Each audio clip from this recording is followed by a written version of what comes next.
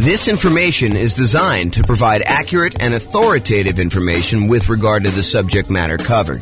It is offered with the understanding that the presenters are not engaged in rendering legal, accounting, or other professional services. If legal advice or other expert advice is required, the services of a competent professional should be sought. Welcome to the Miami Real Estate Investing and Real Estate Financial Planning Podcast. Learn all about investing in real estate in Miami, Florida, with a combination of real estate financial planning and modeling with numbers specific to Miami, plus syndicated, more generalized recordings of live and pre-recorded real estate investing classes, not all of them specific to Miami. Be sure to stay tuned after the podcast for a message from our sponsors. Well, good morning and welcome, everyone. I am James Orr, and today we have a really crazy, cool class.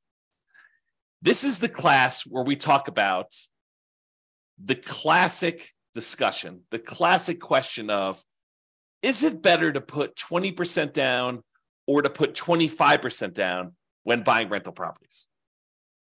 Should I put 20% down? Should I put 25% down? Hey, I know that if I do 25% down, it's going to take me longer to save up that amount of down payment. So I'm going to be a little bit slower acquiring properties. But, putting 25% down, I do get a little bit of a bump to my interest rate. I do get a little bit better interest rate, and I'm borrowing less. So my overall cash flow will be better. But, does that really matter? How much does it matter? Is it going to be better for me to do 20% or 25%? That's what we're going to discuss in today's class. So let's jump right in. So what I did is, this is part of a new series I'm doing where I kind of compare these classic questions, these classic dilemmas of, should I do this or should I do that? The one we've done before this was, should I put 5% down as a nomad, buy a property, move in, live there for a year, and then convert it to a rental, put much less down, or should I forego that model and actually put 20% down? I think it's what I did the last class. And so we're going to go through a whole series of these of, should I do this or should I do that? And how much better is it? How much worse is it? Is it universally better? Is it better in all of the different cities that we model? Or is it only better in some cities? And is it just marginally better? Or is it like ridiculously better that you would be dumb to do the other strategy? So we're going to go over all that. So what I've basically been doing is this. I wrote this real estate financial planner software, and it allows me to go and do these financial modeling where we can go ahead and say, you could basically set up a program to run an investment strategy. So for example, we can set up a program that says, hey, this is how much money I make. This is how much I'm saving. This is how much I would need to be considered financially independent. This is what properties look like in my marketplace, and they kind of go up in value over time, and interest rates may change or may not change. There's all sorts of variables you put in there, but we're saving this amount of money. Buy a property every time I save up a certain amount for down payment, plus some reserves, plus some closing costs. And then as soon as I get enough to buy the next property, go ahead and buy that. And let me know when I reach financial independence, and let me know what my net worth is, and let me know all these different measures of risk so I can find out if a strategy is riskier than not. So I went and I do this. I can create these kind of models for any given set of assumptions. And so what I did is I created a list of 300 U.S. cities, the most populous 300 U.S. cities, and I put in their kind of like median home price and kind of rent for what you'd get on that type of property, and their tax rate and their kind of like their insurance rate, and so all these different assumptions about all these different cities. And I also set up so that it says, hey, if you're working in a city that has a higher cost of living, you probably earn a little bit more,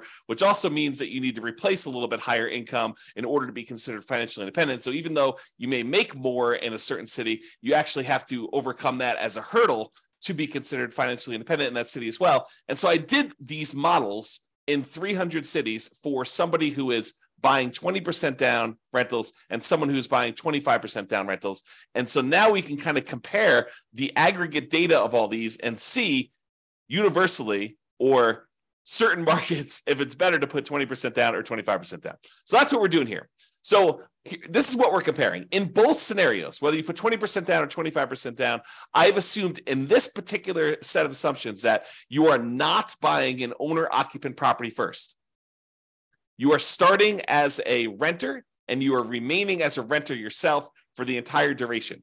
There is a class coming where I go and I show you what happens if you buy an owner-occupant property first, because there's some super interesting things that happen when you do buy an owner-occupant property first. For example, you eventually pay off that property, and the kind of thresholds you need in order to be considered financially independent drops, because you no longer need to have that much money in order to support a mortgage on the property you're living in. So how much you need in order to be considered financially independent could go down. You know, if you needed $10,000 a month to be financially independent to support a $2,000 a month mortgage or $3,000 a month mortgage, and if that mortgage gets paid off and you no longer have the principal and interest part of that payment, you may have taxes and insurance and all that other stuff, but the principal and interest part of it drops by $2,000. Well, you don't need $10,000 a month to be living on anymore. You really only need like $8,000 or $7,000, depending if it was a $2,000 a month mortgage or a $3,000 a month mortgage. And so it becomes interesting because at some point, when you buy a house to live in, if it gets paid off, that your actual kind of like target in order to be financially independent drops. But we're not talking about that today. Little kind of teaser for another class. In this class, we are talking about analyzing whether you put 20% down or 25% down, and you are remaining a renter the entire time. So your rent just keeps going up with inflation, just like the rents on the properties you're buying as an investor, okay? And then you're remaining this renter the whole time, but you buy rental property when you've saved enough for your down payment, plus your closing costs, plus 6 months of reserves for your personal expenses, and 6 months of reserves on all of the properties that you own up to that point, including the one you're buying. And additionally, you need to qualify for that loan based on a 45% debt to income ratio. So if you're buying properties that have negative cash flow, then that could hurt you moving forward of trying to qualify for the next property. You need to wait for the rent to kind of creep up enough for you to actually get a good debt to income ratio where buying the next property is acceptable, which is the reality, right? I mean, if you're buying negative cash flow properties and you go to the lender and you say, I want to get a loan, they'll be like, hey, you don't qualify. Your debt to income ratio is out of whack. So we do take that into account when we do our modeling. And it does come into play when we have some of these markets where cash flow is really, really hard. And I'll also point out, kind of jump to head to a slide I'm going to talk about a little bit, we are not optimizing for cash flow. You'll notice throughout the classes I've been teaching recently, we've been really focused on all the different ways, the 88 different strategies that we have for improving cash flow on properties. Because right now in our marketplace, prices are up, interest rates are up a lot, and rents are lagging. So cash flow on properties is really hard in a lot of markets. And so we've been talking about all the different ways that we can go and improve cash flow. Well, I didn't do any optimization for this. This is sort of like me taking kind of a middle of the road, median sort of price property. And in a lot of markets, you're probably not buying median. You're probably going to buy a little bit below median. And I'm also just taking what a typical rent would look like in a property, not optimizing in any way. Okay. So with that being said, you buy the property when you have the down payment plus closing costs, plus 6 months of reserves for personal expenses and 6 months of reserves for all the rental properties you bought up to that point. And you can qualify for the loan based on a 45% DTI, debt to income ratio. And we're going to buy up to 10 properties in total. So you'll have up to 10 rentals. Sometimes you don't get there. You don't quite buy 10, right? Most of the time you get very close. But then you're not buying an owner-occupant property living at all. With the 20% down one, you save up until you can buy 20% down, non-owner occupant properties, and then you put a renter in the property immediately, and you repeat that until you have your 10 rental properties total, based on your qualifications and your ability to save for your down payment based on that. For 25% down, same thing. You save it up until you buy 25% down, non-owner occupant properties, you put a renter in the property, and you repeat that until you have 10 rental properties with that one. Now realize, as I mentioned at the beginning, putting 25% down gives you a slightly better interest rate. And because you're putting more down, it means you're borrowing less, which means your payment is lower. When you borrow less money, your payment is lower. And because interest rates are lower, it's doubly lower. Not exactly 2x, but it's lower for two reasons. It's lower because your interest rate is lower, and it's lower because you're borrowing less. Okay. But it means slower acquisition because, at least in the beginning, because it takes you longer to save up a 25% down payment than it takes for you to save up a 20% down payment. So it's a little slower to acquire the properties, but with improved cash flow, your savings rate increases. So eventually it might be faster to buy those next properties because you have so much better cash flow. Super interesting. This is like the challenge, right? Like, what's going to be better when you do this? if you want to actually dive into my analysis, I put the URL here on the screen. I will try to remember to put it in the show notes for publishing this to the podcast and wherever else I publish this. But you can go click on this and actually see the most up-to-date results. Speaking of up-to-date results, I'll kind of like preview a little bit later in the presentation, but when I go and I do my analysis, I am not an expert on 300 US markets, right? I'm using kind of like the median price and what rents are based on, looking up rents online, doing rent comps essentially, and trying to determine what rents would be. But I don't know your market. You know your market, and you can go look at my numbers. My assumptions are all published. You can go look at my assumptions and say, James, you're a little bit crazy. I mean, you should probably use a little bit better number for this. Go ahead and reach out to me. Send me an email. Tell me, look, we should be using these numbers for this. And to be clear, I don't want like your once in a lifetime or once in a decade amazing deals that you're able to find after searching for 3 years with 20 years experience. What I want is what a typical real estate investor, what an everyday real estate investor in your market could go and achieve, right? I don't want to have this exceptionally amazing type of deal that we run the numbers where your city always looks amazing because we picked this exceptional, unusual, really hard to find, amazing deal. We want to do more reasonable assumptions for doing the comparisons. Now, if you want to go and do your own modeling with your particular stuff, you go do that. That's up to you. Okay. But for as far as like doing the comparisons, please do reach out to me. I'm open to having you come and say, hey, James, your numbers are a little bit off here, maybe, and be nice. Please be nice. Don't go, James, you're absolutely wrong. You suck. Don't do that. Oh, man. Be nice about it. Okay. So go ahead and reach out and you could do that. And then if the reason why I gave you the link, though, is if we change the numbers and I change them in the database and I rerun everything, then all the numbers will change. And it'll change it for all of the analysis we do, not just this one, 20% to 25%. We'll rerun all of them and do all the comparisons. I've got 30 different comparisons so far, and I'm on my way to 100 plus. I have a whole bunch laid out. It's just a matter of time of getting in there and doing the analysis. Okay, but I digress. Okay, here we go. So how do we determine if somebody is financially independent? When we're doing this modeling, how do you say, hey, this person achieved financial independence at this month? Well, financial independence is really made up of 5 income sources, and the 5 income sources need to surpass whatever their target monthly income in retirement is, which I've set to be whatever they were making from their job. So I said, look, if you get to make a little bit more because your market's a little bit more expensive, that just means that we need to replace that little bit more amount in order for you to be considered financially independent in your marketplace. So here are the 5 different sources of income that count as to whether somebody is financially independent. Number 1 is net positive cash flow from rental properties. Take all the income from the property, rent, and anything else you're getting, minus all the expenses, including vacancy, principal and interest, the taxes, private mortgage insurance if you have that, regular insurance, maintenance, management. You subtract out all those expenses from the income. What you're left over is your net positive cash flow from rental properties. That counts toward whether or not you're financially independent. If you have enough rental property income net after all these expenses on your properties, if that is net positive over what you were making from your job, you're considered financially independent. We have you stop working and you just continue living based on that. Okay, that's how we do in the modeling.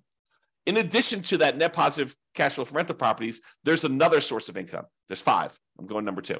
So you can take any money you have left over that is invested in stocks or bonds or loans as a lender, if you're making hard money loans or whatever it is, times whatever your yearly safe withdrawal rate. If you've heard of the kind of Trinity study or the 4% rule, we're basically taking any money you have invested outside of your rental properties times whatever your safe withdrawal rate, which we're going to assume to be 4% for all of these. And that gives you a number as well. So if you've bought your 10 rentals and now your money is sort of accumulating in your account and you get to $1 million, you'd have about $40,000 per year contributing to you being financially independent. I'm just using like an example. We do the actual math. It doesn't have to get to $1 million. We'll do it for $100. We'll do it for $10,000. We'll do it for $500,000. Any number you have, we'll multiply by your safe withdrawal rate, divide by the number of months in order to find out what your monthly income is, because we calculate it monthly, and we'll determine whether or not that contributes to being financially independent. So those 2 things, net positive cash flow and your invested assets times your safe withdrawal rate, plus these other 3 sources of passive income, which I did not model here because we just assume that they're not getting any, but it would be passive income from Social Security. You can model that. Any passive income from any annuities that you buy, the insurance product where you pay someone and they pay you a monthly or yearly stipend. or passive income from pensions if you have a pension with your job. So the two that we're primarily focused on are net positive cash flow from rentals and the invested assets times your safe withdrawal rate. We're going to ignore, for the sake of this particular discussion, pensions, Social Security, and annuities. All right, so here are my assumptions. Each city modeling uses their median home prices, approximately, and estimated rents for those properties. We did not apply any of the 88 strategies for improving cash flow. Job income does vary based on the city, so you can afford a property in that market. I didn't want you to go and say, hey, everybody makes $5,000 a month, and then you go try to buy a property in LA, and you're like, you never hit the 45% debt to income ratio because you can never qualify for that particular loan. So I've had to vary income based on the city so that you could actually buy properties in that city. Okay. But we do consider that if you need to make a higher income in order to qualify for properties there, that you also need to overcome that income to be financially independent. So it sort of offsets in a weird sort of way. We start with just enough down payment to buy a 5% down owner-occupant property with closing costs. So we assume you start with 7% of the price of properties in your marketplace, which also changes depending on what market you are. This is true even though you're not buying an owner-occupant property, because we're going to do some comparisons later where you do buy one, and I wanted those to be starting at the same ground, like starting at the same level, where instead of, if you start today and say, look, you make $0, which I'll probably do as definitely an example, where you're starting from nothing and all you have is a savings rate, and maybe I start with different savings rate, I'm digressing. Okay. But basically here I'm saying, look, you're doing it so that you have a certain amount that you could buy an owner occupant at the start, because eventually I'm going to compare you doing owner occupant ones and see how much of a difference that makes. And I wanted them to be as close to apples as we possibly could. I also set a $10,000 minimum. So if you happen to be a market where 7% of the price of your properties it works out to be less than $10,000, I do bump it up to $10,000. I don't even know if we ever hit that. Like, what would need to be the property value in order for it to be less than $10,000? It had to be pretty low. It had to be like sub 150. It's 150 times 7% is like $7,000 plus 35. So yeah, it needed to be less than 150,000. I don't know if there are any markets where the median is less than 150. I have to look that up. I don't know. See, this is an example of me not knowing. There you go. Case in point. All right. So interest rates. So for the non-owner occupant 20% down interest rate that I picked is 7%. And if interest rates change over time, I will go in there, adjust it, and rerun everything for all the cities. And there's no private mortgage insurance because you put at least 20% down. So there's no PMI, but you're putting 20% down, and the interest rate for the 20% down loan is 7%. The interest rate for the 25% down loan is 6.75. So it's a 0.25% improvement to get 25% down. And I will tell you, I think that's conservatively low. I think in most cases, the difference between a 20% down loan and a 25% down loan is greater than 0.25%. It's greater than a quarter point of interest rate. Okay. But that's what I did. I didn't want to give 25% down too much of an advantage, although maybe I should have. Maybe I should have done what reality was, but there you go. And I used to just model this out for 60 years. Because 60 years, even if you're 40 years old, that gets you to 100. If you're 20 years old, that gets you to when you're 80. But because some of these took more than 60 years to find out when they became financially independent, I just decided to extend everything to be 100 years. And I realized, James, I'm 50 years old. If someone listening, I'm 50 years old. There's no way I'm going to live to be 100 years old. So this running this 150 years, running to be when I be 150 doesn't make any sense. I get it. Even if you're 20 years old, running it for 100 years probably doesn't make sense for a lot of you. But I did it for 100 years just so you could see and so you can get a feel. For a lot of my measurements, I'm picking 40 years in the future as an arbitrary point. You can see all of my assumptions in detail. Just go to realestatefinancialplanner.com/model, MODEL, and you'll be able to see all the different modeling I'm doing and go to a specific city and see the drill down into the assumptions for your city and what you're doing and all the different variations I've done. That's all up there, at least for now. I may change it in the future, but as of right now, it's all open and available to everybody. All right, let's jump into financial independence. So when do they get to the point where all their passive income from the net rent, the net rental income, and also the invested assets times safe withdrawal rate, when does that exceed the amount that they were earning from their job? Well, if you put 20% down in 52 of the 305 cities, you achieve financial independence faster with 20% down. So about 1/6 of all the cities I ran, it was faster for you to put 20% down. However, in about 2/3 of the cities, 194 cities out of 305, it was faster for you to be financially independent if you put 25% down. Wait, what? So putting 25% down was actually faster in 2/3 of all the cities we tested than putting 20% down. And in 59 cities, it didn't matter. Didn't make a difference whether you put 20% down or 25% down. In fact, there were 25 cities where you never achieved financial independence, regardless of whether you put 20% down or 25% down in 100 years. Now, you may have a pretty significant net worth at that point, but your income from your real estate and the income coming from that safe withdrawal rate of any other invested assets never exceeded the job income that you had. But you could just go ahead and say, look, I'm going to stop working. I've got $3 million or $5 million or $10 million, whatever it is that you have there, and I'm just going to start depleting that. So you'll end up kind of losing your balance over time in some of those cases. Some of the cases you actually don't, you'd like run out of money. We'll show you those. Okay. So the key here is 194 cities, 2/3 of the time, it was better for you from a speed to financial independence perspective for you to put 25% down. So that's a win in most cases for 25% down. However, what's interesting is it's not universally true. So when you get in arguments with someone online, an online forum about it's always better to put 25% down, it is not. Or if you get in an argument with them, hey, it's always better to put 20% down. No, it is not always better. Sometimes it's better, sometimes it's not. And you got to go look at your city to find out what the deal is there. Okay? This is the distribution. In some examples, not today, in some examples, this is really an important chart to look at because you could visually see where the majority of the kind of cities are becoming financially independent. In this example, they're relatively similar. Yeah, sure. In some cases, the 25% down, there are a few more cities that achieve financial independence earlier. Yeah, that's happening here. But in some cases, it's faster to do 20%, faster to do 20% here, but you can kind of see that they're really relatively similar in shape. We'll find out later that they're not always like this. Sometimes it's like really skewed where one is much slower or one is much faster. But in this case, they're relatively similar. Okay, so what are we doing here? One of the questions we sometimes get is, James, is this a better strategy in more expensive markets or is this a better strategy in cheaper markets?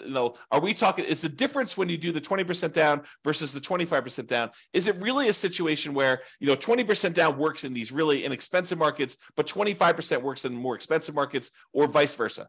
And really this chart answers that question. So what this does is it shows you how much better 20% down is versus 25% down is, or how much better 25% down is versus 20% down is, depending on the color. So the green ones are ones where it's better for 25% down. You're achieving financial independence faster for all the green ones with 25% down. All the red ones are it's better to have done 20% down. But I'm plotting all along the bottom here what the price of the property was at the start. And here I'm showing you how many months difference it was. So you can see that in the $300,000 price range, that there are several spots where 20% down was better, and there are several where 25% down was better, depending on which city you're looking at. You could see that if you kind of just eyeball it really loosely, you can see there are quite a few more greens, and greens is where 25% down is faster. There's quite a few more greens toward the lower end of the price, but there's also quite a few more when you get higher. So what I would tell you about this is, just visually looking at this, there is a slight tendency for 25% down to work better if you have more expensive properties, because there's only a few dots, these two dots here where we have more expensive properties and it was better to put 20% down. So in general, there's more green dots than there are red dots because 2/3 of the time, 25% down is better. And that makes sense. We're seeing a lot more green. But we're also looking at this in terms of like how does it compare when you look at house price too? And you can see that the green ones tend to be more prevalent with these more expensive houses. Okay. Not to say that there aren't a couple outliers, but there are a trend, a correlation there. All right. And there's a couple outliers. There's a couple times where putting 25% down is way better than putting 20% down. And most of the time, though, it's, within, what is this here? This is probably about 50 months, so about 4 years. So most of these are less than 4 years better. So it's not like you're saying, hey, look, if I do 25% versus 20%, I'm going to gain 10 years faster to financial independence. No, it's not that significant in most cases. We're talking about relatively small numbers, a year or two here. Although, you think about this, if I could save you a year or two of working a job that you hate by helping you get to financial independence faster, that's pretty valuable. That's valuable information, right? Even a year or two, or 3 years, or in this case, we talked about being 4 years. I don't know, kind of interesting. All right, so we've talked about speed to financial independence, but speed to financial independence is only one way we can measure whether something is better or not, right? The other way we can measure if something's better or not is just pure dollars that you have, your net worth at certain periods of time. And so we're going to use net worth at year 40, and we're going to look at the net worth at year 40. Is it better, or do you have a higher net worth if you put 20% down or if you put 25% down at year 40, comparing net worth in these 300 U.S. cities? In 8 of the cities, it doesn't matter. You end up with the same net worth, which is super fascinating because it's hard to be exactly even. Okay. But with 8 cities, it doesn't matter. Okay. It is faster. I'm sorry, not faster. It is higher net worth, better. You have more net worth at year 40 in 193 cities, about two-thirds, if you put 25% down. So not only is 25% down faster, but 25% down gives you a higher net worth in about 2/3 of the cities. And about 1/3 of the cities, 104 cities, it is actually a higher net worth to do that, which is crazy. So depending on what city you're in, it's better to put 20% down versus 25% down. Okay? It really depends on what city you're in. So it's not universally true that one is better than the other. But if you had to generalize, typically it's a little bit better to put 25% down. From both a speed perspective, where it's also about 2/3 faster, 2/3 of the cities are faster, and also from a net worth perspective, about 2/3 of the city have a higher net worth at month 40. Okay. All right. Same thing we did before. We talked about the difference in speed. Now we're doing the difference in net worth graphed against how high the property prices are. So are the more expensive properties performing better in terms of net worth than the less expensive properties? And so in this case, the red is 25% down is better. So in this case, the reds are appearing more frequently at the higher end prices. And so it is slightly better to put 25% down on these higher priced properties than it is to put 20% down in terms of net worth. Okay. Now down here, I wouldn't say one is better than the other because there's a bunch of each, but up here, it looks like there's only reds, which is, it's better from a net worth perspective to have 25% down as you get more expensive in your properties. And that sort of makes sense, right? A lot of the more expensive properties, they tend to have not as good cash flow. They're very expensive and the rents are a little bit lower.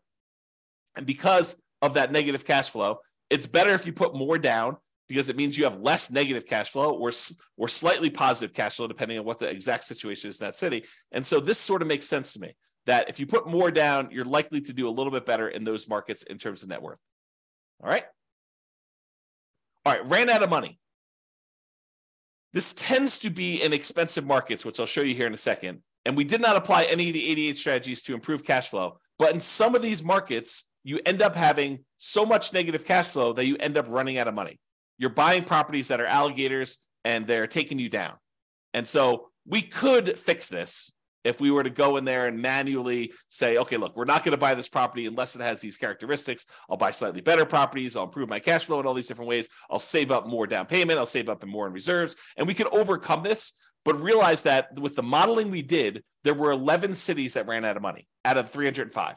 11 out of 305. In 294 cities, it didn't matter. None of those ran out of money, but in 11 of the 305, you did run out of money, even with 6 months of personal reserves, 6 months of reserves for the property on all properties before you buy the next one. Okay. So there are things we could do to avoid that. We talk about those in other classes. So as far as which ones run out of money, it tends to be the more expensive properties. The overwhelming of things under $1 million. In fact, I can't see any under $1 million where it ran out of money. This really started applying when she got to about 1.25 million or so, and then all the way up to the really, really expensive properties where you have there.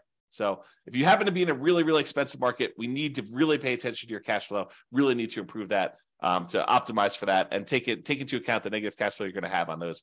Pick strategies that overcome that limitation. Okay? All right, so let's do a summary here. I've got two different versions of this slide.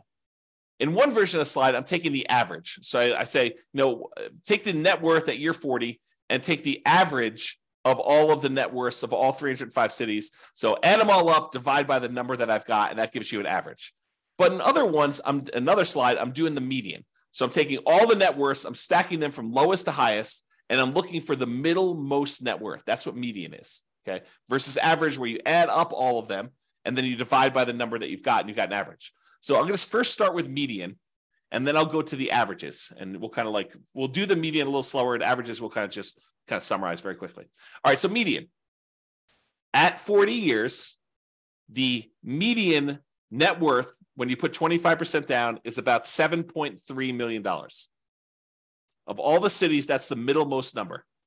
But if you put only 20% down, the median net worth is only about $6.9 million in change. So it's a difference of about $330,000, or a difference of about 4.7%.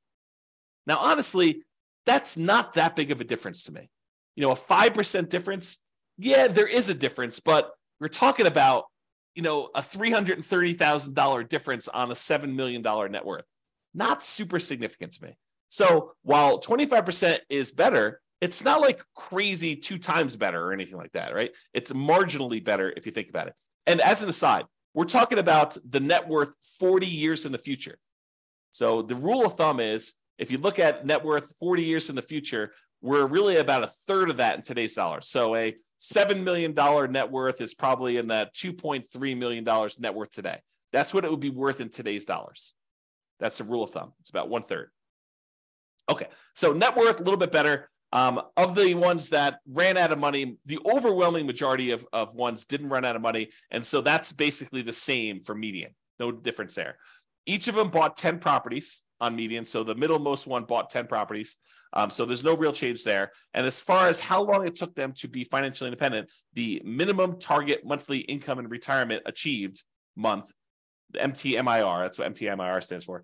When we achieve that, it's a little bit faster for the 25%. It's 2 years faster when you look at the median. So what's 2 years of your life working a job that you don't want to work worth to you? Well, it's 2 years faster to put 25% down, which is about 4.1% faster. Again, not a huge difference from a percentage perspective, but if you don't have to work a job you hate for 2 years, that could be great. Now, if you love your job, maybe it's not a big deal. Right? If you're like, hey, I love what I do, I would do it even if I didn't get paid, awesome. But if you don't like your job, 2 years can seem like a very long time. So there you go. All right, so those are kind of like the metrics that we've got. So really 25% down is slightly better. It was 4%, 4.7% better in terms of net worth, and 4% better in terms of faster speed to retirement, to being financially independent. But let's look at risk, okay? So there's, I don't know, however many there are. There's 6 different measures of risk that we've got on here. One is rent resiliency. How far rents can drop before you would have negative cash flow. And if you're putting more down, you would think that that would make you less risky because your monthly payment is lower. So your rents could drop more before you'd actually have negative cash flow. So by putting 25% down, it should be less risky. And it is. It's about 10% 9.7% less risky over the entire 100-year period. This is not a snapshot in time. This measures risk over the entire period that you ran it. Okay. And there are other scenarios, not necessarily today, but there are other scenarios where the risk actually shifts. So it could be really, really risky early on and much less risky later on, or vice versa. It could be really, really low risk early on and much, much riskier later, or it could be sort of an even distribution of risk, which is pretty rare. You usually have spikes in there whenever you kind of increase certain things, but each risk curve is different. And it's interesting to summarize them, but it's more important sometimes to actually drill down and see what's going on an individual city basis. Okay, so we talked about rent resiliency, how far rents can drop before you'd have negative cash flow. What about price resiliency? How far prices can decline before you have negative equity? In other words, how much equity cushion do you have in your properties? And if you put more down, if you put 25% down, you would expect it to be less risky, which is true. So we have a 70% price resiliency on average for the 25% down versus 68 for the 20% down, or about a 2.9% difference. Again, that's not that big of a difference to me. That's almost the same, right? But 25% down is slightly less risky. What about debt to income? You know what? Your lender calculates a debt to income calculation to figure out what your debt to income ratio is before they give you a loan to buy a property. Well, we measure this every single month on all the properties that you currently own so that we can see what your debt to income ratio is on a 100-year term. And it turns out your debt to income ratio is better. It's lower for putting 25% down. You put more down, you have lower monthly payments for the amount of money you've got coming in, which is pretty much the same because you're buying the same properties. So your lower debt to income ratio means it's less risky for you to put 25% down. It's about 15% better for you to put 25% down. That's starting to become significant for me. That's an improvement. It's less risky from a debt to income perspective to put 25% down. What about if we took your debt load, how much debt you had in total, add up all the mortgages you have in this case, and we divide that through by what your total net worth is? We wanted to find out what the ratio of all the debt you're carrying is to your net worth. If I told you I have $5 million in debt, does that scare you? $5 million in debt. I owe $5 million. Does that scare you? Well, if I make $50,000 a year and I have $5 million in debt, that probably would scare a lot of people. If I make $5 million a year and I have $5 million in debt, that probably would scare you less. If I make $100 million a year and I have $5 million in debt, that probably wouldn't scare you as much. Similarly, if I tell you I have $5 million in debt and my net worth is zero because I have no other assets, that might scare you.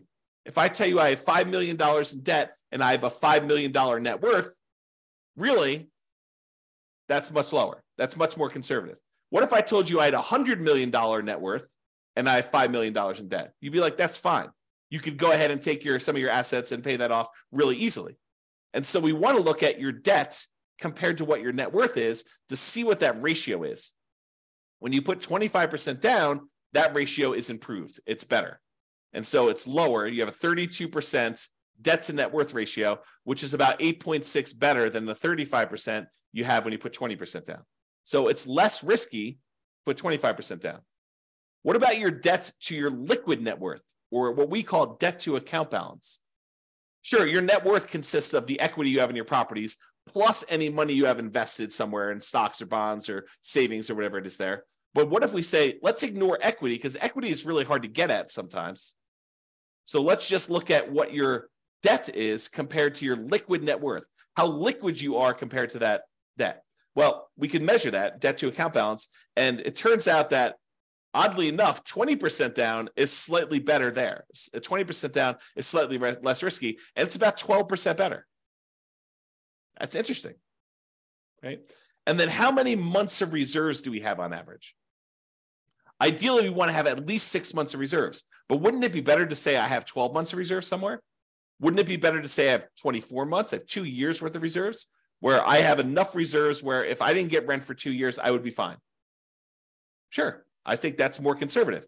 Well, the average number of months of reserves in these models is 676, which tends to be skewed by the really, really high numbers you have much later on in the modeling. And early on, you barely have that 6 months because that's the criteria for buying properties for a lot of cities. Okay. But it's about 8.7% better putting 25% down when we look at that measure of risk.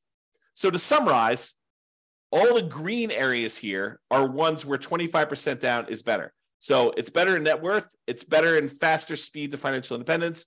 It's better in at least 5 of the 6 measures of risk.